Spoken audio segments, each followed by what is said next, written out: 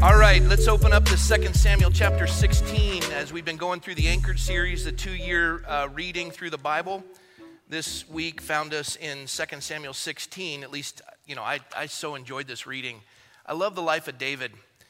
If you don't have a Bible, the folks will be trying to get you one. They're going to walk down and hand them out. Actually, we only got one back there. You're going to have to do it all by yourself. And help him. Look, he's exhausted. If you need a Bible, raise your hand, and you can keep it if you don't own one. 2 Samuel chapter 16, and I'm going to put it into context before I have a stand for the reading of the word of the Lord. There we go. Good.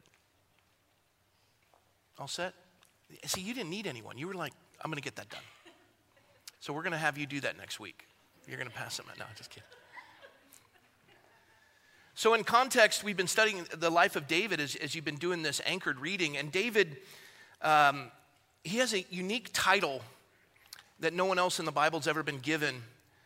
And it's a man after God's own heart. That's kind of a cool title. I would love to have my name in the Bible with that attached to it. Not going to happen. David got it. And I'm thinking, this has got to be a remarkable man. Well, as you read in this anchored reading this week, you realize he's an adulterer. He's a murderer. He's a liar. He's a terrible father. He's a really good king, somewhat. And yet God still calls him a man after his heart. And when I read Pastor Craig's grandfather's book, Alan Redpath, and it's the studies in the life of David, the making of a man of God, I came to realize this title that was given to David, a man after God's own heart. I wasn't insulted that God gave it to him. I was encouraged. A lot of you, I had one of the most humbling and also relieving moments in my life when I was struggling and I was in the pulpit and I thought, Lord, if this is what I'm dealing with, I can't imagine what the congregation's dealing with. And I was humbled because the Lord said, oh no, you're the worst. They're doing just fine. You're a train wreck. Okay, thanks so much. And you know how you get humiliation. I just thought I'd say that. But he made me realize, Rob, you're not in the pulpit because you're the most moral person in the room. I take the foolish things of the world to confound the wisdom of the wise. So when they look at you, they think, God can save that guy. He can do anything. And that's why he puts the weakest in the fishbowl. And I was moved by that because I looked at David's life and I said, Lord, if you can use him, you can use me. And I learned something very profound about David. He understood the mercy of God. When we're honest with the Lord, he's merciful with us. And there's 3 types of sin. And again, Dr. Redpath said, the circle of sin is a circle of repentance. So if it's a secret sin between you and God, it's a secret repentance between you and the Lord. If it's a private sin, it's a private repentance between you and those you offended. And if it's a public sin, it's a public repentance. That's what happens with pastors. It takes more witnesses, and we're given, there's no accusation to be brought against us without 2 or 3 witnesses, but when that's established, the pastors face public repentance and consequences. And I thought, that's disqualifying. And I thought, does anyone recover from that? Because I looked at David's life, and yet God still used him. As a matter of fact, when you get into Revelation, as we studied with Leah, Jesus' name is the Lion of the tribe of Judah. And it comes through the lineage of David, son of David. It's Jesus' name. And you're like, wow, a liar, adulterer, murderer. But God casts our sin as far as the east is from the west to be remembered no more. He's in the business of restoration, but it comes with mercy. And you got to face the consequences of your actions. And I was deeply ministered, and then God gave me a life illustration in a man I call in loco parentis. He's my father in the absence of my own. My dad went to be with the Lord. My mom's gone too. And it's Pastor Marty. Pastor Marty came into my life in his 70s. He was ordained late in his 70s, and he came out of Orthodox Judaism. Converted to Christianity in his 60s, ordained in his 70s, and he's now in his 90s approaching 100. And he waited until later in life before he got disqualified for ministry. And then he had to publicly repent. And we put him aside for a year and walked him through restoration. And he loved the mercy of God, and he's still serving to this day. I mean, I don't know if you've seen him, he drives around. Get out of the way when he's driving, but he drives around. But he does all of our visitations, and he's a precious man. And he'll be the first to tell you he's got his issues, and yet God is merciful. And it's a reminder that God finishes what he started. Now, if you don't want your secret sin to become a private sin, and you don't want your private sin to become a public sin, don't think that because it's secret that God is condoning it. It's God's kindness that leads us to repentance, and don't think, let me continue in sin that grace would abound. Paul said that. Paul knew what it was like to sin, because he said, those things I don't want to do, I do those. Those things I want to do, I don't do those. Oh, wretched man that I am. And he understood the mercy of God. And he also knows, as all of us will come to realize, God's kindness leads us to repentance. We don't continue in sin that grace might abound. The reason why God allows it to be secret and then private is because he's wanting you to repent. But he's more concerned with his reputation than he is with yours and mine. He'll reveal it and just say, I tried, but you kept going. And your sin will find you out. It just exposes itself. And he wants us all to come to that place where we're abiding in him. And we're all subject to that. There's sins that easily beset you. And God wants to give us victory. But oftentimes, when we get hurt by someone who fails, and all of us have, as a matter of fact, not only have all of us been hurt by someone who failed, we've all hurt someone by our failure. And if you haven't, you're a liar, and you're hurting us. And you're prideful, which that was the first sin. I will be like the Most High. We're all a mess. Somebody go, I'm not a mess. Right there in that statement, you're a mess. Because you don't realize, in the presence of God, you listen, if you're saying I'm more moral than Rob McCoy, not a big bar to...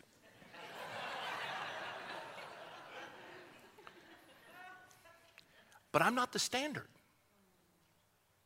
God is. And what you think, you're guilty of. So, imagine us showing a videotape of your private thoughts. You'd be like, I gotta go. It's okay. You're with people with the same thoughts. We're all sinners saved by grace, and God catches his fish before he cleans them. Okay? But we come to a place where we see David's life, and he's made a mess of his family, committed adultery with Bathsheba. His greatest victory was Goliath, and his greatest failure was Bathsheba. And then it was like a ripple effect in his family where Tamar and Absalom's brother, there's incestual rape, and the family's divided, and there's murder, and Absalom's so angry at his father that he rebels against his dad when his dad's older and takes the kingdom. And the entire nation is being affected because of a father and son's unreconciled bitterness towards each other. And that brings us to the passage. But we'll talk about David, but the name that jumps out at me, that moves me, is one that's really hard to pronounce. Ahithophel, or in this case, Ahithophel. In the scriptures, New King James Version, Ahithophel. Ahithophel was an interesting dude. And you're going to learn about him because it's going to tie in with the life of David. And I believe God wants to do a big work in all of us, including myself, today. So, 2 Samuel chapter 16, please stand for the reading of the word of the Lord. We stand for the word of the Lord. We sit for the word of the teacher. One we honor, the other we tolerate. You'll hear me say it 1,000 times, get used to it. Teaching is done by repetition. I want that to echo in your head. Don't elevate a man. And don't say that any preacher brings the word of God to life. It is already living and breathing and sharpening two-edged sword. I'm just a mouthpiece, and God can do that with a dog or a Balaam's ass. You don't know what that is, you can read about it. It's not, it's not that. Yeah, we don't elevate man. Lord, may your spirit increase and may man decrease in Jesus' name. John 3:30. Verse 15. Meanwhile, Absalom, this is the rebellion. Meanwhile, Absalom, David's son, meanwhile, Absalom and all the people, the men of Israel, came to Jerusalem, and Ahithophel was with him. And so it was when Hushai, the Archite, David's friend, came to Absalom that Hushai said to Absalom, "Long live the king, long live the king." So Absalom said to Hushai, "Is this your loyalty to your friend?" Meaning his dad. "Why did you not go with your friend?" And Hushai said to Absalom, "No, but whom the Lord and this people and all the men of Israel choose, his I will be, and with him I will remain." Now, they're picking sides. It's kind of like medical apartheid. Where do you stand? And the nation's divided. And that's what's happening in the kingdom. Are you Absalom or are you David? And he says, "With that person I will remain." Verse 19, "Furthermore, whom should I serve? Should I not serve in the presence of his son, as I have served in your father's presence? So I will be in your presence." Then Absalom said to Ahithophel, "Give advice as to what we should do." I'll explain that momentarily. And Ahithophel said to Absalom, "Go into your father's concubines, whom he has left to keep the house, and all Israel will hear that you are abhorred by your father. Then the hands of all who are with you will be strong." And so they pitched a tent for Absalom on the top of the house, the palace, and Absalom went into his father's concubines in the sight of all of Israel. Weird. Now the advice, here you go. Now the advice of Ahithophel, which he gave in those days, was as if one had inquired at the oracle of God, the mouth of God himself. So was all the advice of Ahithophel, both with David and with Absalom. Lord, we ask your blessing on the study of your word. Cause us, Lord, please, to come alive to it. And Lord, we thank you for the way in which you take flawed human beings. You do not shy away from all of their scars and all of their issues. And yet, even there, Lord, you work it together for good. And so, God, we trust you today. I pray you'd minister deeply. There's no work that man can do. This is of you, Holy Spirit. We invite you now that you would do a deep and abiding work and bring healing and blessing. And we trust you, Lord, and we yield our lives to you. We thank you for your presence in this place. Spirit of living God, fall afresh on us, please. Lead us into all truth. Minister to us deeply. Do what no man can do. We glorify you, we honor you, we thank you in Jesus' name. Amen. Well, have a seat if you would.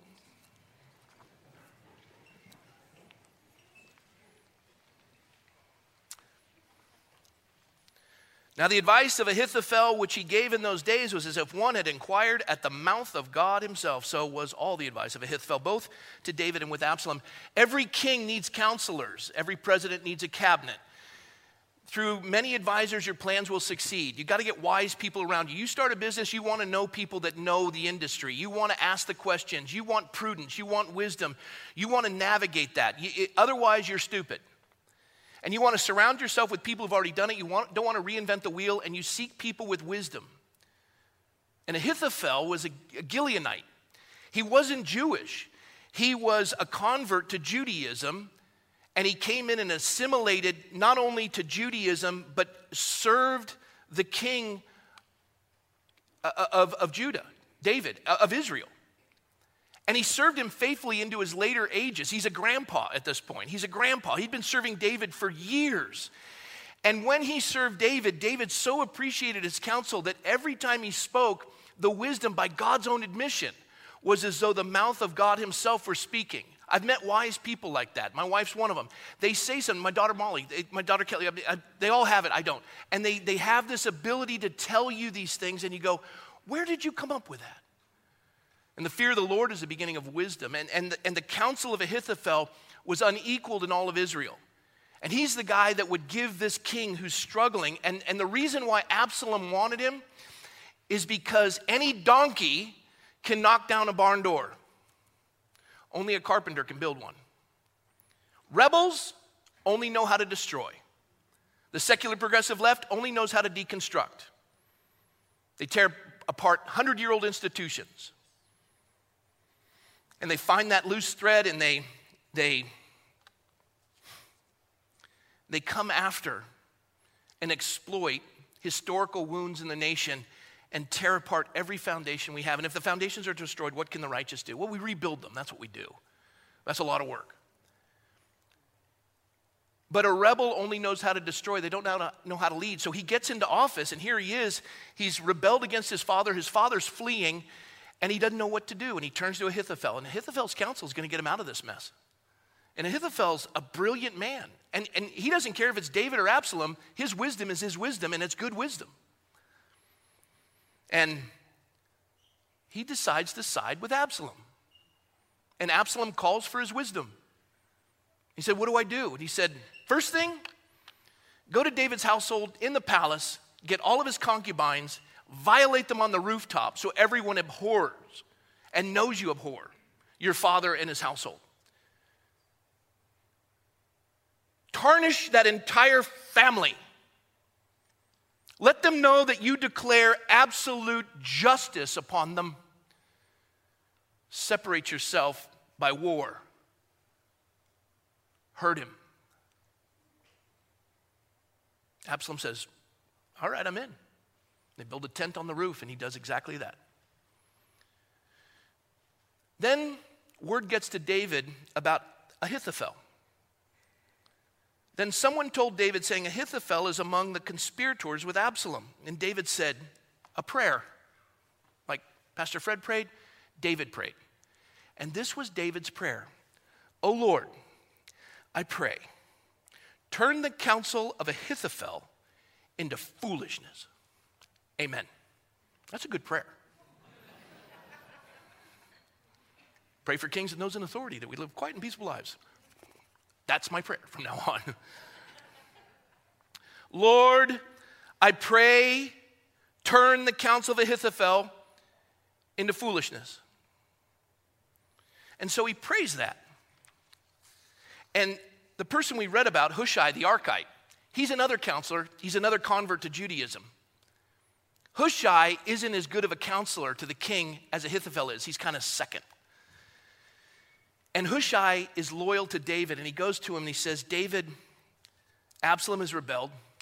Ahithophel has sided with your son. What do you want me to do? And David said, Hushai, I don't need you here. You need to get in the palace. And you have to thwart the counsel of that guy. I don't care what you do. Stop Absalom from listening to him, because if he listens to Ahithophel, I'm finished. He knows the counsel of Ahithophel is going to win that thing for Absalom. He's got the best campaign team imaginable. Hushai, go stop that.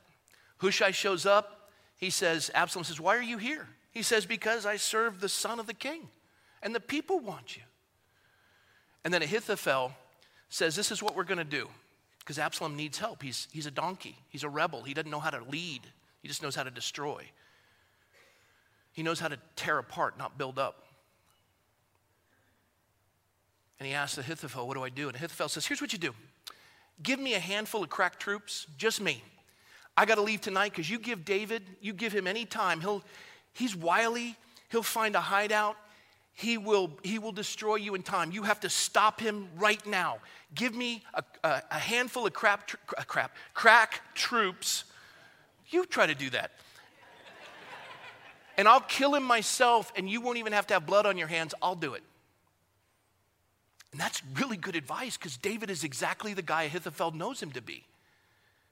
And he goes, yeah. And he turns and he says, Hushai, what about you? Hushai turns to Absalom. He says, the advice that Ahithophel gives is not good. He says, really? He said, yes, it's not good advice. And it's fascinating because how do you thwart the counsel of Ahithophel? It's brilliant. Here's how you do it. What was the first sin in the Bible? You're like, oh, the apple. No.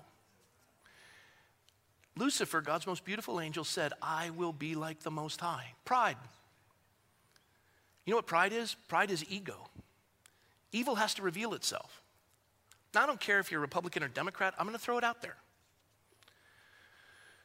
The Speaker of the House in the last presidential election said this before the election, there is no scenario in which the president will be reelected. I thought to myself, that is a bold statement. No scenario. That's gutsy. And they were right. It didn't matter. Nobody's winning. Even if you broke the record for the most votes ever obtained and your candidate was in a bunker. You were right. So when the campaign manager for our governor said 2 days before the election, a week and 2 days before the election, there's no scenario in which the governor will be recalled. I thought, I've heard that before. I don't know what you think about how it went down. But that's a bold statement. They either had inside information or they were just arrogant. I have my opinion.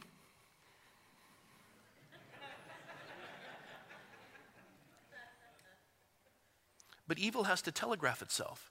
It wants credit. That's why serial killers always leave clues. They need to be known. Look what I did. I did that. Creepy. Pride always has to reveal itself. They telegraph. And so Hushai the Archite said, I know how I can get Absalom. He's a rebel and he loves himself. And he says, good king. He says, good king, the advice of Hushai, this is 2 Samuel 17:14. You don't have to turn now, I'll read it. So Absalom and all the men of Israel said, the advice of Hushai the Archite is better than the advice of Ahithophel, for the Lord had purposed. Hear me out. Remember David's prayer? Lord, make Ahithophel's counsel foolish. For the Lord had purposed to defeat the good advice of Ahithophel to the intent that the Lord might bring disaster on Absalom. It doesn't matter what Ahithophel says, God's going to thwart it. And Hushai says, Absalom, you don't want to send crack troops out to go get David. What you want is you want to gather the armies of Israel. You want to ride in the front of them on this steed of a horse. And you want them to be moved with your hair flowing and the sun shining. You're like a Fabio. Do you see it? I see it. Oh, yes, I see that. Yes. Oh, and they'll be singing, more of you, less of everyone else. Yes, I feel this. And he says, I am going to take the counsel of Hushai, because he appeals to his pride. Ego. There's only one place for ego in the body of Christ. The Apostle Paul said, I, ego, have been crucified with Christ. No longer I, ego, who lives. It's Christ who lives in me. But Absalom is alive and well, and so is his ego. He takes the counsel of Hushai the Archite, and he buys David time. And this is what happens with Ahithophel. Interesting man. Now when Ahithophel saw that his advice was not followed, he saddled a donkey, arose, and went home to his house, to his city. And then he put his household in order and hanged himself and died. He was buried in his father's tomb. I'm sorry to upset the little one. I was a sheriff's chaplain right here on a call in Dos Vientos. Never forget. I came into the house. It was a suicide. The man had shot himself with a .38 revolver. His wife and his daughter were the ones I was ministering to. He left a mess that I was called to clean up. not only physically, but emotionally and spiritually. He did it for the insurance money, and he laid out all the bills. He had the checks written and his signature on them. And his wife said, "This is so stupid. I'd rather be penniless and have him here." What was he thinking? Sometimes people commit suicide because of the medications that have been thrust upon us by Big Pharma. Some of us have lost loved ones that weren't in their right mind because these drugs just mess with us. They even put it on the box, may cause suicidal thoughts. Then why are you selling it? May cause death. Do we need to go any further? In every commercial's a pharma commercial. Bloating may cause rash, may cause pimples, may cause bloody stools. You're like, and they're just listing them off. I don't know. Oh, I got to call my doctor and get that because they're just dancing in the movie and they're just so happy. We're all guinea pigs, just, yeah. No, we're just sheep.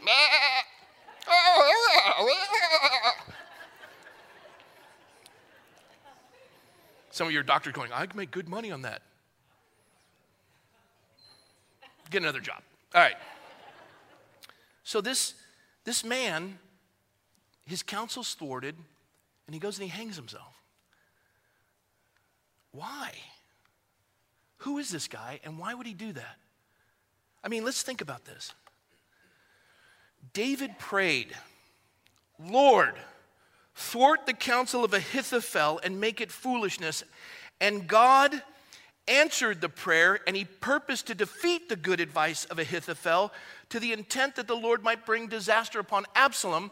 Absalom knows wisdom because the fear of the Lord is the beginning of wisdom. And when he spoke, it was like the mouth of God himself were speaking.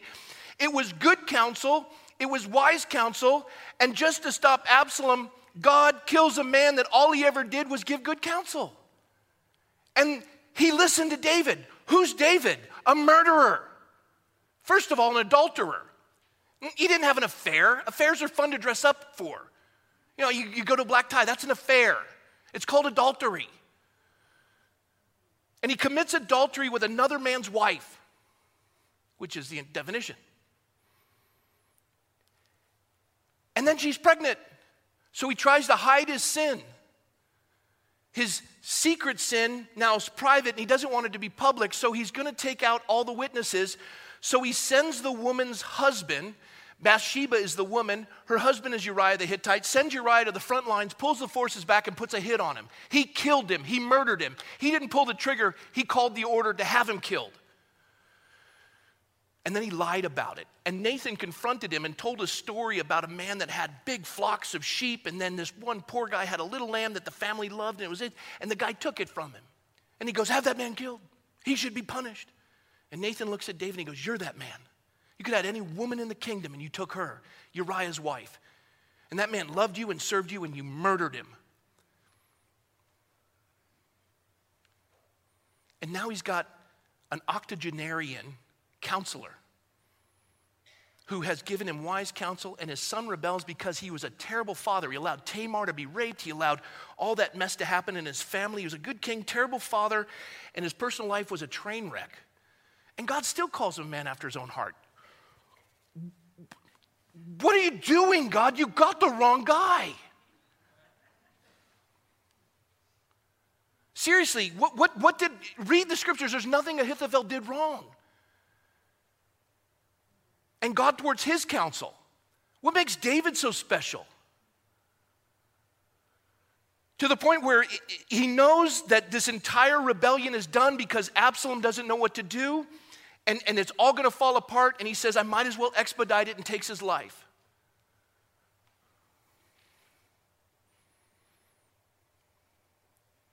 And sometimes you struggle thinking, Lord, you got the wrong guy.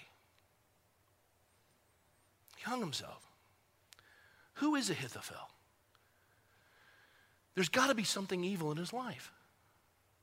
Why would God purpose to destroy his counsel and ruin his life? Why wouldn't he take David out? Why wouldn't he let Absalom? He's the one who hurt Absalom. He never even disciplined Absalom. Absalom stood for his own sister when David wouldn't.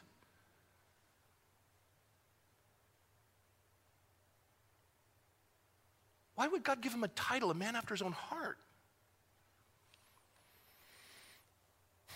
Who is Ahithophel?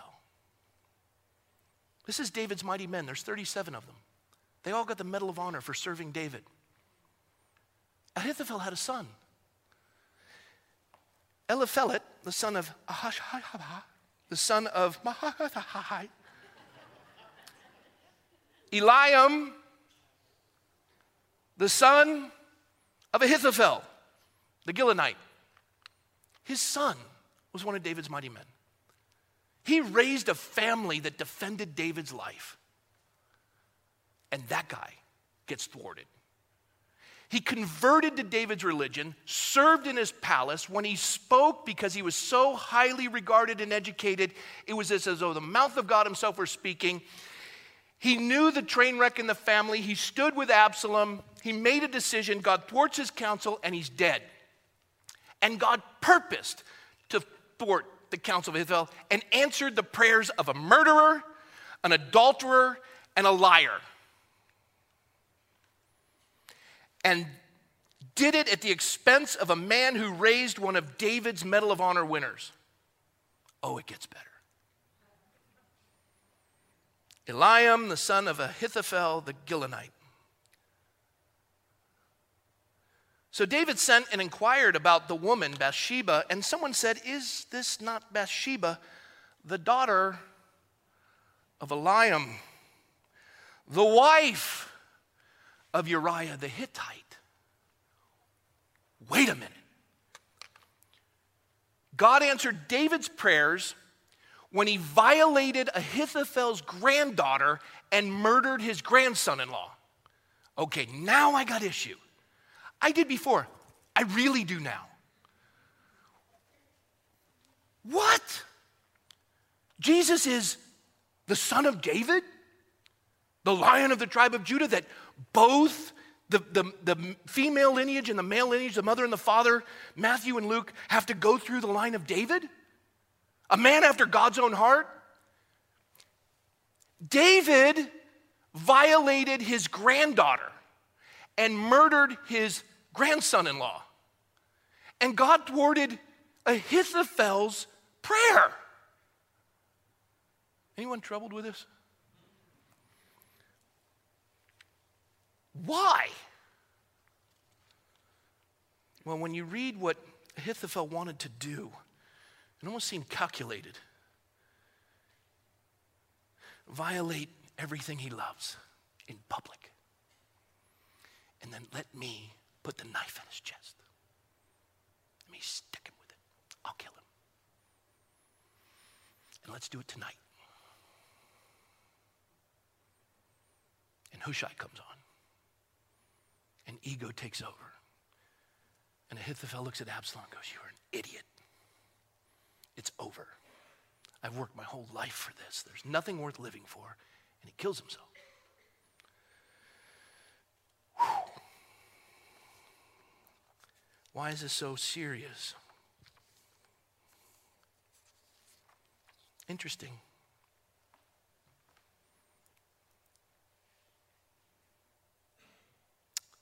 I want to read to you a story.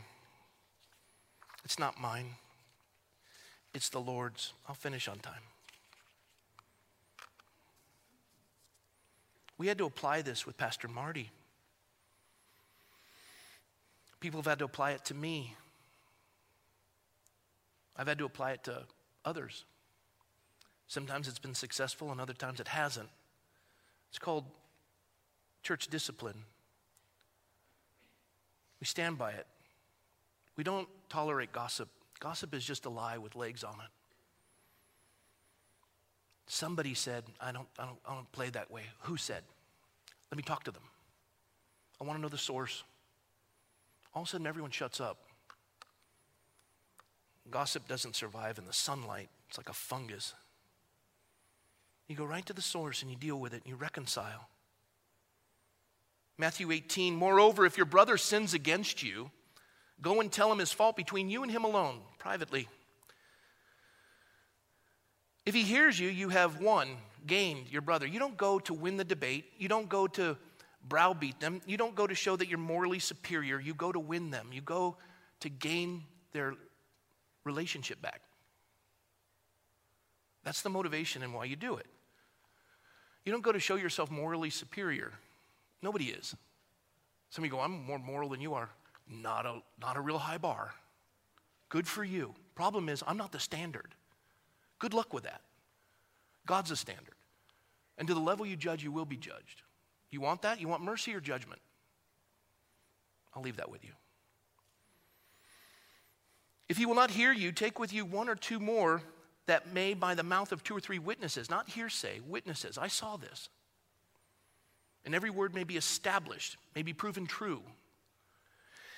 And if he refuses to hear them, tell it to the church. But if he refuses even to hear the church, let him be to you like a heathen or a tax collector. I'll do business with you, but you're not family. Assuredly, I say to you, whatever you bind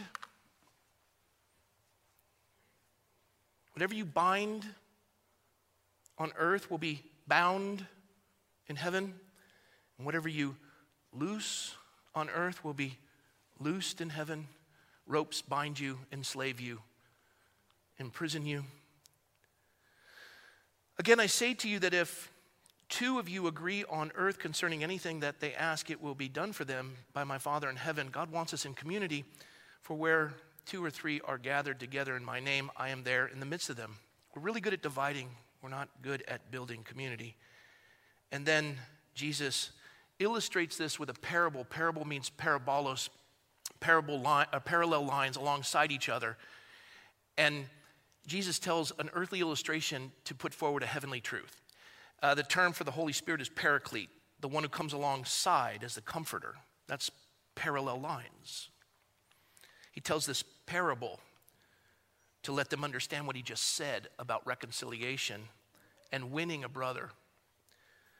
Peter came to Jesus and said, Lord, how often shall my brother sin against me and I forgive him? Up to 7 times. And he was taking a rabbinical teaching and added some numbers to it, thinking, hey, I'm way above the mark. And the Lord said, I do not say to you up to 7 times, but up to 77 times 7, or 70 times 7. You're like 144. Okay, so I get to kill him after that? God is saying, and that's just for each offense, just keep it going. Therefore, the kingdom of heaven is like a certain king who wanted to settle accounts with his servants, and when he had begun to settle accounts, one was brought to him who owed him 10,000 talents. A talent is a year's wages. He owed him 10,000 years of wages. I don't know what you make, but let's just take the average salary, probably, I don't know what it is, 75,000, which is worthless in California. What did you make last year? Send it in. That's the California tax form.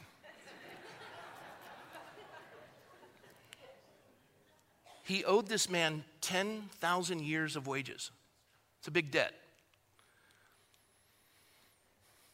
But as he was not able to pay, his master commanded that he be sold with his wife and children and all that they had, and the payment be made, into debtor's prison. The servant therefore fell down before him, saying, Master, have patience with me, I will pay you all. He promised something he couldn't do. Then the master of that servant was moved with compassion, released him and forgave him the debt. First of all, when do you forgive someone? When you're moved by God to do so. And how do you know? Because it's going to cost you something. You say, the government should help people in Uganda. That's really not compassion. That's you taking someone else's money to virtue signal. You're so generous with other people's money. Compassion costs you and me something. You got to fork it out. You want to help? It comes out of your pocket. It costs you something. He had to forgive 10,000 years of wages. And you go, well, he could afford it. All right. Why do you keep asking? I'm having this conversation that you're having in my head. They got enough money. Yeah, and it's not yours. Yeah, but they have more than they need. They should give it to me. No, they shouldn't. Covetousness is a violation of the Decalogue. So is stealing. Your embracement of socialism in the pulpits of America is a violation of God's moral law. You know why they have more money? The greater the risk, the greater the reward. Nobody put a gun to your head to buy that smartphone. And you bought it. You can't wait for the next one to come out. You buy that one. And you go, well, they should give me some of that money. Why? You didn't. Why don't you create something that is a benefit to others and then they'll buy it? That's how you create wealth, benefiting someone else with something they need. But you're in your basement playing video games and you're expecting mom and dad to write you a check. Sorry. You aren't a provider or a protector. You're just enabled and you're lazy. And I know that's insulting, but faithful are the wounds of a friend. I want you to come out of your basement and get some sunshine and be a man. And start front-loading your life and preparing to take care of kids as you're going to take care of your wife, and sacrifice and start to educate yourself and get some wisdom and get into the Word of God and quit waiting for the handout and somebody doesn't owe you anything. Nobody owes you a dime, not one single penny. You're accountable to God. You have work to do. And that's how it works in the kingdom of God. Now, if you want to have compassion, it's not going to be with your parents' money. It got to cost you something. And it cost this man 10,000 years of wages, almost finished. I was a young boy throwing a ball against the wall, the neighbor's house in Coronado. The man had more money than the Pope has appointments. He was really rich, Mr. Gillard. I broke the window. First time I had broken it, but apparently it had been broken 3 times. I ran in the house and hid. He comes and knocks on the door. My father is a starving commander in the United States Navy. He says, Commander, I know I can repair that window. I can pay for it. I got the money to do it, but I'm tired of doing it, and these kids are getting away with it, and your son has to, he broke it. He has to pay for that. My dad said, Mr. Gillard, he does, and he has to be responsible for it. But I can tell you right now, he doesn't have the money to do that. I'll pay for the window, but I'll make sure that I get the wages back from him. Mr. Gillard said, fair enough deal. My dad paid a debt I couldn't pay and made me work it off. My dad wasn't a believer, but he understood the principle. There's consequences to your actions, and somebody has to pay for the window. Well, he has enough money, he should pay for it. No, you broke it. Yeah, but I don't have the money. You're tracking the parable. But as he was not able to pay, his master commanded that he be sold. And then he cried and he said, please, I'll pay you everything I owe you. And he was willing to do it. And then the master had compassion on him. He paid the debt and let him go back to being a father and a husband and a father, and forgave him the debt. Forgave it. He ate it. 10,000 years of wages. He ate it. Here we go. But that servant went out and found one of his fellow servants who owed him 100 denarii. 100 denarii is like a day's wage. He owed him 100 days' wages. Next to nothing. He laid hands on him, which he was physically in an altercation with the guy who owed him money. He puts his hands on his throat. He's shaking him, saying, pay me what you owe me. So his fellow servant fell down at his feet and begged him, saying, have patience with me. I will pay you all. Repeated the words he said to the guy that he owed 10,000 years wages to. And you're thinking, this guy's going to get it and go, you know what? I just was forgiven. My bad. I'm sorry. I don't realize what I'm doing. No, he didn't do that. He was strangling him, and he said he would not. But when he went, he threw him into prison till he should pay the debt. So when his fellow servants saw what had been done, these are observers of the body of Christ in the community. When they saw what had been done to the fellow servant, they were grieved, and they came and told their master all that had been done. Then his master, after he had called him, said to him, and this is the first time he says it. It's the first time he says it. He called him wicked. He never called him wicked when he owed him 10,000 years' wages. Here's when he calls him wicked. The master, after he called him, said to him, you wicked servant, I forgave you all that debt because you begged me. Should you not also have had compassion on your fellow servant just as I had pity on you? And his master was angry and delivered him to the tortures until he should pay all that was due him. And then, so my heavenly Father, Jesus says, will also do to you if each of you from his heart does not forgive his brother his trespasses.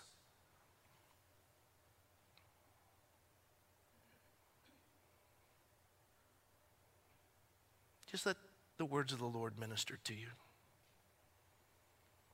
For if you forgive men their trespasses, your heavenly Father will also forgive you. But if you do not forgive men their trespasses, neither will your Father forgive your trespasses. The only thing God doesn't tolerate in the lives of his kids is unforgiveness. I had a precious talk with a friend yesterday. Forgiveness isn't forgetting. Forgiveness is putting the consequences of that person's actions in the hands of the Lord so you can go on with your life. You don't lay awake wanting revenge. They had processed it so well and had handled it so profoundly. I was touched by it. They sought to be reconciled, but the person was just bitter, and they were living in their own prison. But they went on with their life to realize, I don't need to live there. When you're unforgiving, you live in a prison you create while you wait for the person you hate to die. C.S. Lewis said in Mere Christianity, everyone says forgiveness is a lovely idea until they have something to forgive. But remember that heaven is filled with those who have this in common. They are forgiven and they forgive. Holding a grudge is like letting someone live rent-free in your head. They own you. And this is precious, and I don't know who said it, but people in general would rather die than forgive. It's that hard. If you said in plain language, I'm giving you a choice, forgive or die, a lot of people would go ahead and order their coffin. I close with this.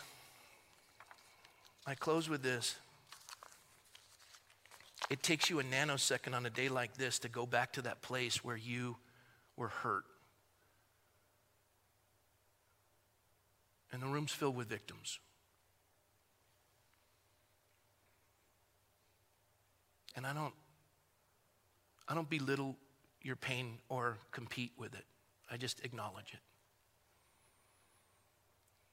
And in a flash, you're back there. You just see it all. And then chest gets tight and palms are sweaty. Your heart's racing. Anger is building up and they've taken from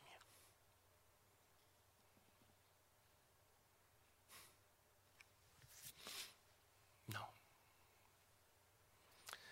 You know why David was a man after God's own heart? He knew the power of mercy.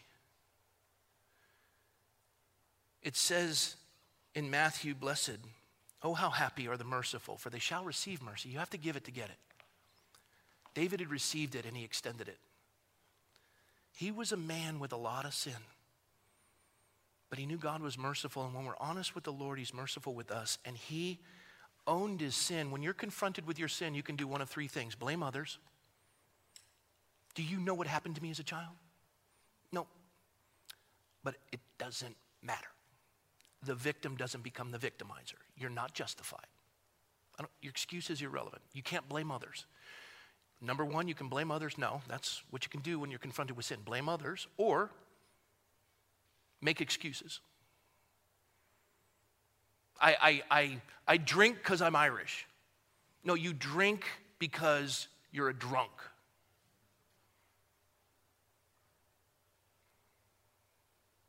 And I'm not casting stones. Everything I say to you comes back. I've already told you that. We're all in the same boat. We're just beggars showing other beggars where the food is. I'm not condemning you.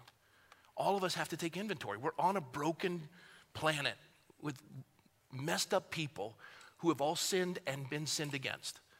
And God wants to restore and make a family where we're reconciled to one another. So you can't blame others. You can't make excuses. The third is just repent. You're doing this and it's wrong. Just turn and see the cross where Christ died and paid 10,000 years of wages, a debt you could never pay in multiple lifetimes, a sin he didn't commit, to set you free from the law of sin and death by the Spirit of life in Christ Jesus. And the ground at the foot of the cross is level, and he calls you there to a place of forgiveness. And he said in his final words, Father, forgive them, for they know not what they do. He forgave you when you were his enemy. And then finally he said, which was compassion at its fullest extent because it cost him his life.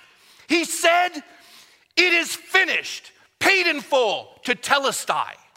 And that's you and me. I'm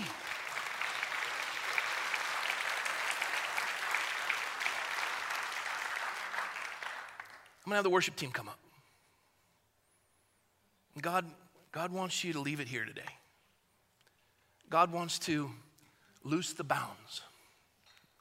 Those things that bind you, and he wants you to be free.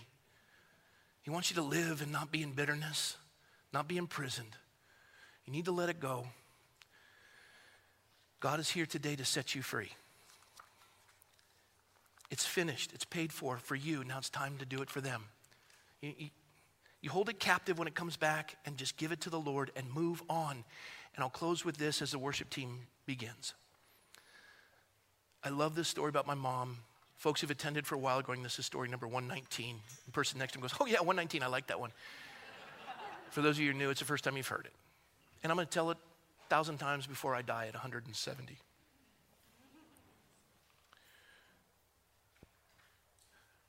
Michelle had almost died after her first pregnancy.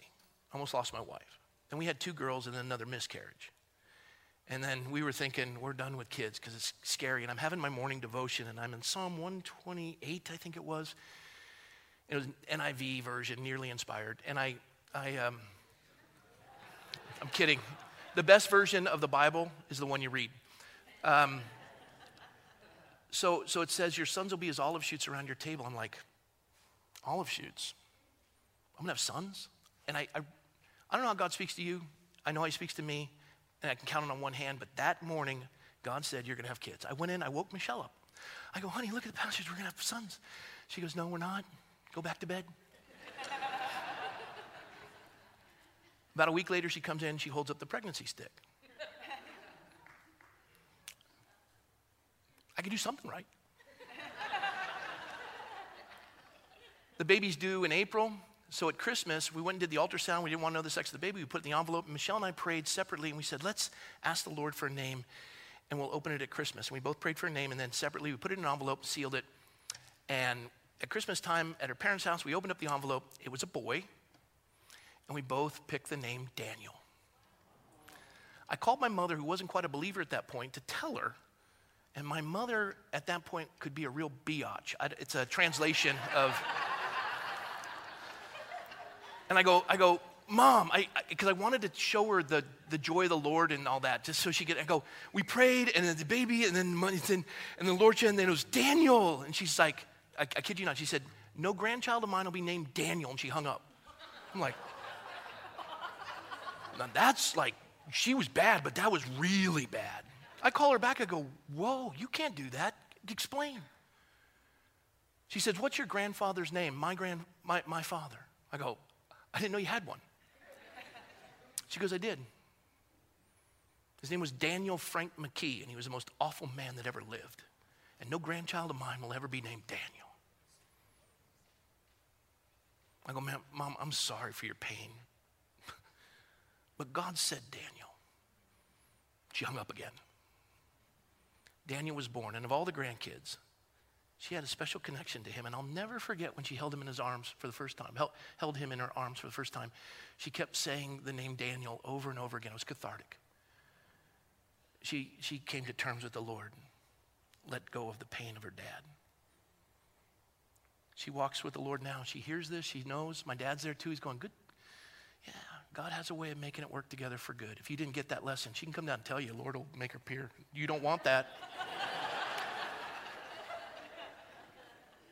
I'm going to have while we worship, the prayer team's going to be up here. Let's just leave it at the altar. The altar is called a slaughter place. It's where you come to the things that need to die. This needs to die. You come up and just give it to the Lord. Leave it here and go home. You're free. But they'll be here to pray with you. Take advantage of it. Let's stand and worship with the Lord.